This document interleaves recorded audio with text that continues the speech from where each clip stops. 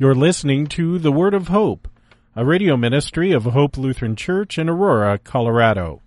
Our preacher is Pastor Brian Wolfmueller with today's Word of Hope. In the name of Jesus, amen. Dear saints of God, just about everything about the second coming is horrifying and terrifying except for the one who is coming. Because the one who is coming for you to judge the quick and the dead is Jesus. The one who is coming to raise up all flesh is the one who was put to death already for all flesh. The one who is coming to judge everyone is the one who was already judged on the cross for you and for your sins. So the one who is coming is Jesus, and this is good news. This is in fact why Jesus can say about that great last day that there is nothing for you to be afraid of. Here's how it goes in the gospel reading. There will be signs in the sun and the moon and the stars, on the earth distress of nations and perplexity because of the roaring of the seas and the waves, people fainting with fear and with foreboding of what is coming on the world. For the powers of the heavens will be shaken, and they will see the Son of Man coming in a cloud with power and great glory. Now, when these things begin to take place, straighten up and raise up your heads, because your redemption is drawing near. The stars, the world is falling apart. The stars are falling out of the sky. The entire earth and even the powers of the heavens, it says, are being shaken. And people are running every which way, fainting and falling over because they're so afraid, looking to die, asking the mountains to fall on top of them. But not you, says Jesus, because you belong to Him. And you know that all of these things, you know what all of these things mean. You know that He is the one who's drawing near. This, by the way, is what's going on in Psalm 46. This is the great Reformation psalm. Luther wrote A Mighty Fortress based on Psalm 46. But perhaps the most famous line in Psalm 46 is this from verse 10. Be still and know that I am God. You guys know that verse. We most often talk about that line in the psalm there as if it's about being quiet in our prayers, about taking time to listen to God. Or even as if it's a verse about doing less things, just having a stiller life. But this totally misses the context of the psalm. Here's some more verses from Psalm 46. God is our refuge and strength, a very present help in trouble. Therefore we will not fear, even though the earth gives way, though the mountains are moved into the heart of the sea, though the waters thereof roar and foam, though the mountains tremble at its swelling. You see, this is last day kind of stuff. This is second coming language. Come, behold the works of the Lord, how He has brought desolation on the earth. He makes wars to cease to the ends of the earth. He breaks the bow and shatters the spear. He burns the chariots with fire. Be still and know that I am God. I will be exalted among the nations, I will be exalted in the earth. The Lord of hosts is with us. The God of Jacob is our fortress. Do you see this? Being still and knowing that the Lord is God is not a matter of sitting on the beach with our feet in the waves, thinking about God in some sort of tranquil moment or something like this. No. It is a picture of the end of the world, with the earth collapsing under our feet, with the mountains falling over into the ocean, with all of the might and the riches of all of mankind being consumed in the Lord's judging, consuming fire. And there you are in the midst of all of it, still, unmoved, standing. Jesus says it in the gospel like this: straighten up and raise up your heads, because your redemption draws near. Now, this is a strange thing for Jesus to talk when he says our redemption draws near, because we already are the redeemed of the Lord.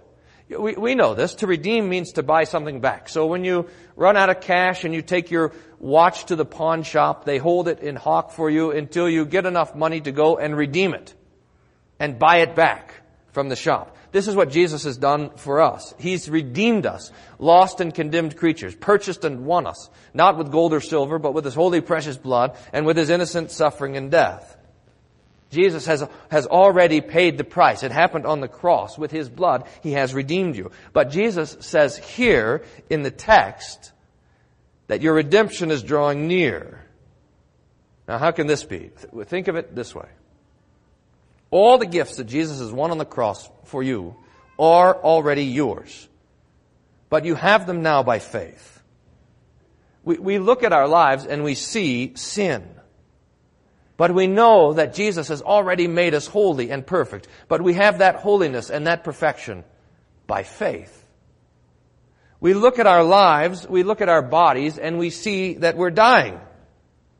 I mean, for some of us it's more obvious than it is for others, but we all can see that, right? We're about to die. Our last day is getting close.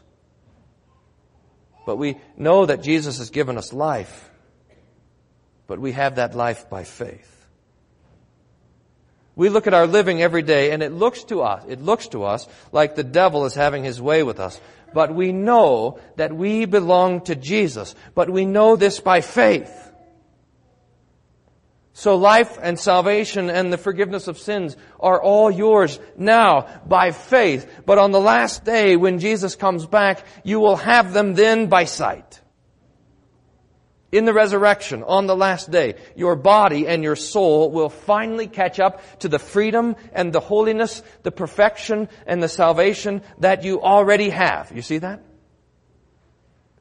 And this is what Jesus means when He says, straighten up and lift up your heads. Your redemption is drawing nigh. That last day will come for you as the latest and the greatest gifts that come to you from Jesus. We know that everything that Jesus does, He does for us. As we just sang in that beautiful hymn, love caused your incarnation, love brought you down to me.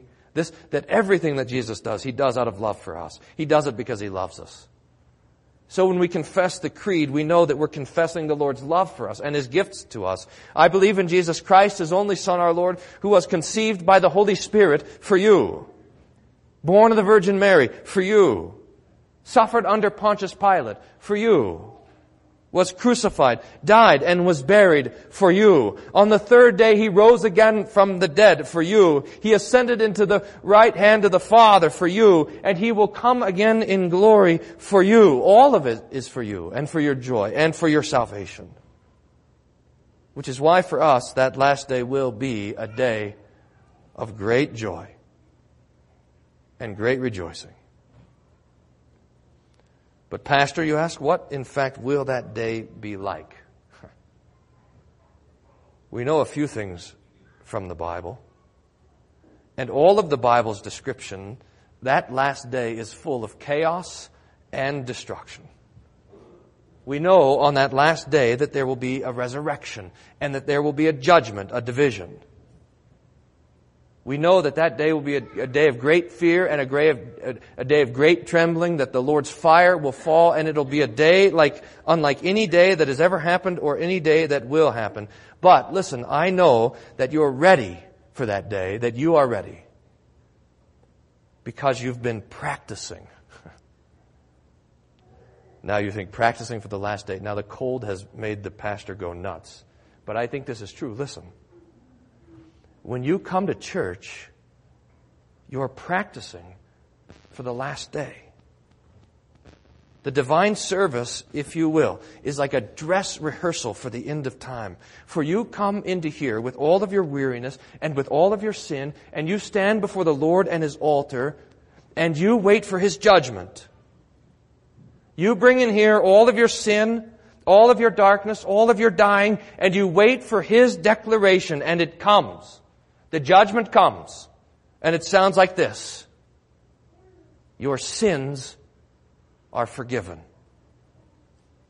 And Jesus then comforts you with His Word, and He welcomes you to His table for the feasting on forgiveness in His body and blood. One Lutheran theologian said it like this, that the absolution was the judgment of the last day sneaking out ahead of time. Think of that. And this means, dear saints, that you know what that day will be like. You know already what it'll be like to stand in front of Jesus, the one who died and rose for you. You already know what the voice of Jesus will say to you on the last day because you've already heard it 1,000 times. I forgive you all your sins. That is what the last day will be for you. That is the joy that the end of the world has for each one of you. So Jesus says, when you see these things happening, the stars falling, the mountains crumbling, the nations raging, straighten up and lift up your head. Your redemption draws near. May this be our comfort and our peace as we wait for the Lord's coming. Amen. And may the peace of God, which passes all understanding, guard your hearts and minds through Jesus Christ our Lord. Amen.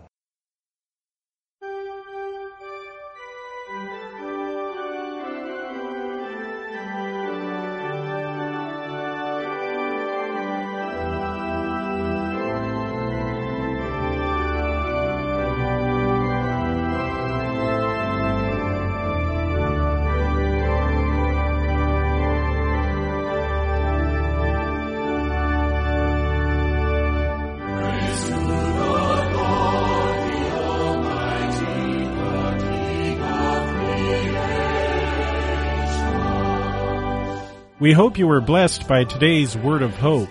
Hope Lutheran Church is located at 1345 Macon Street in Aurora, Colorado. Their weekly schedule is as follows: Sunday morning worship at 9:15, adult Bible class and youth Sunday school at 10:45 a.m. On Tuesday mornings there is a Matin service at 8:30 a.m. with a Bible class to follow at 9:30 a.m. You can find out more about Hope Lutheran Church at www.hope-aurora.org. That's www.hope-aurora.org. Until next time, may the Lord bless you and keep you in His grace.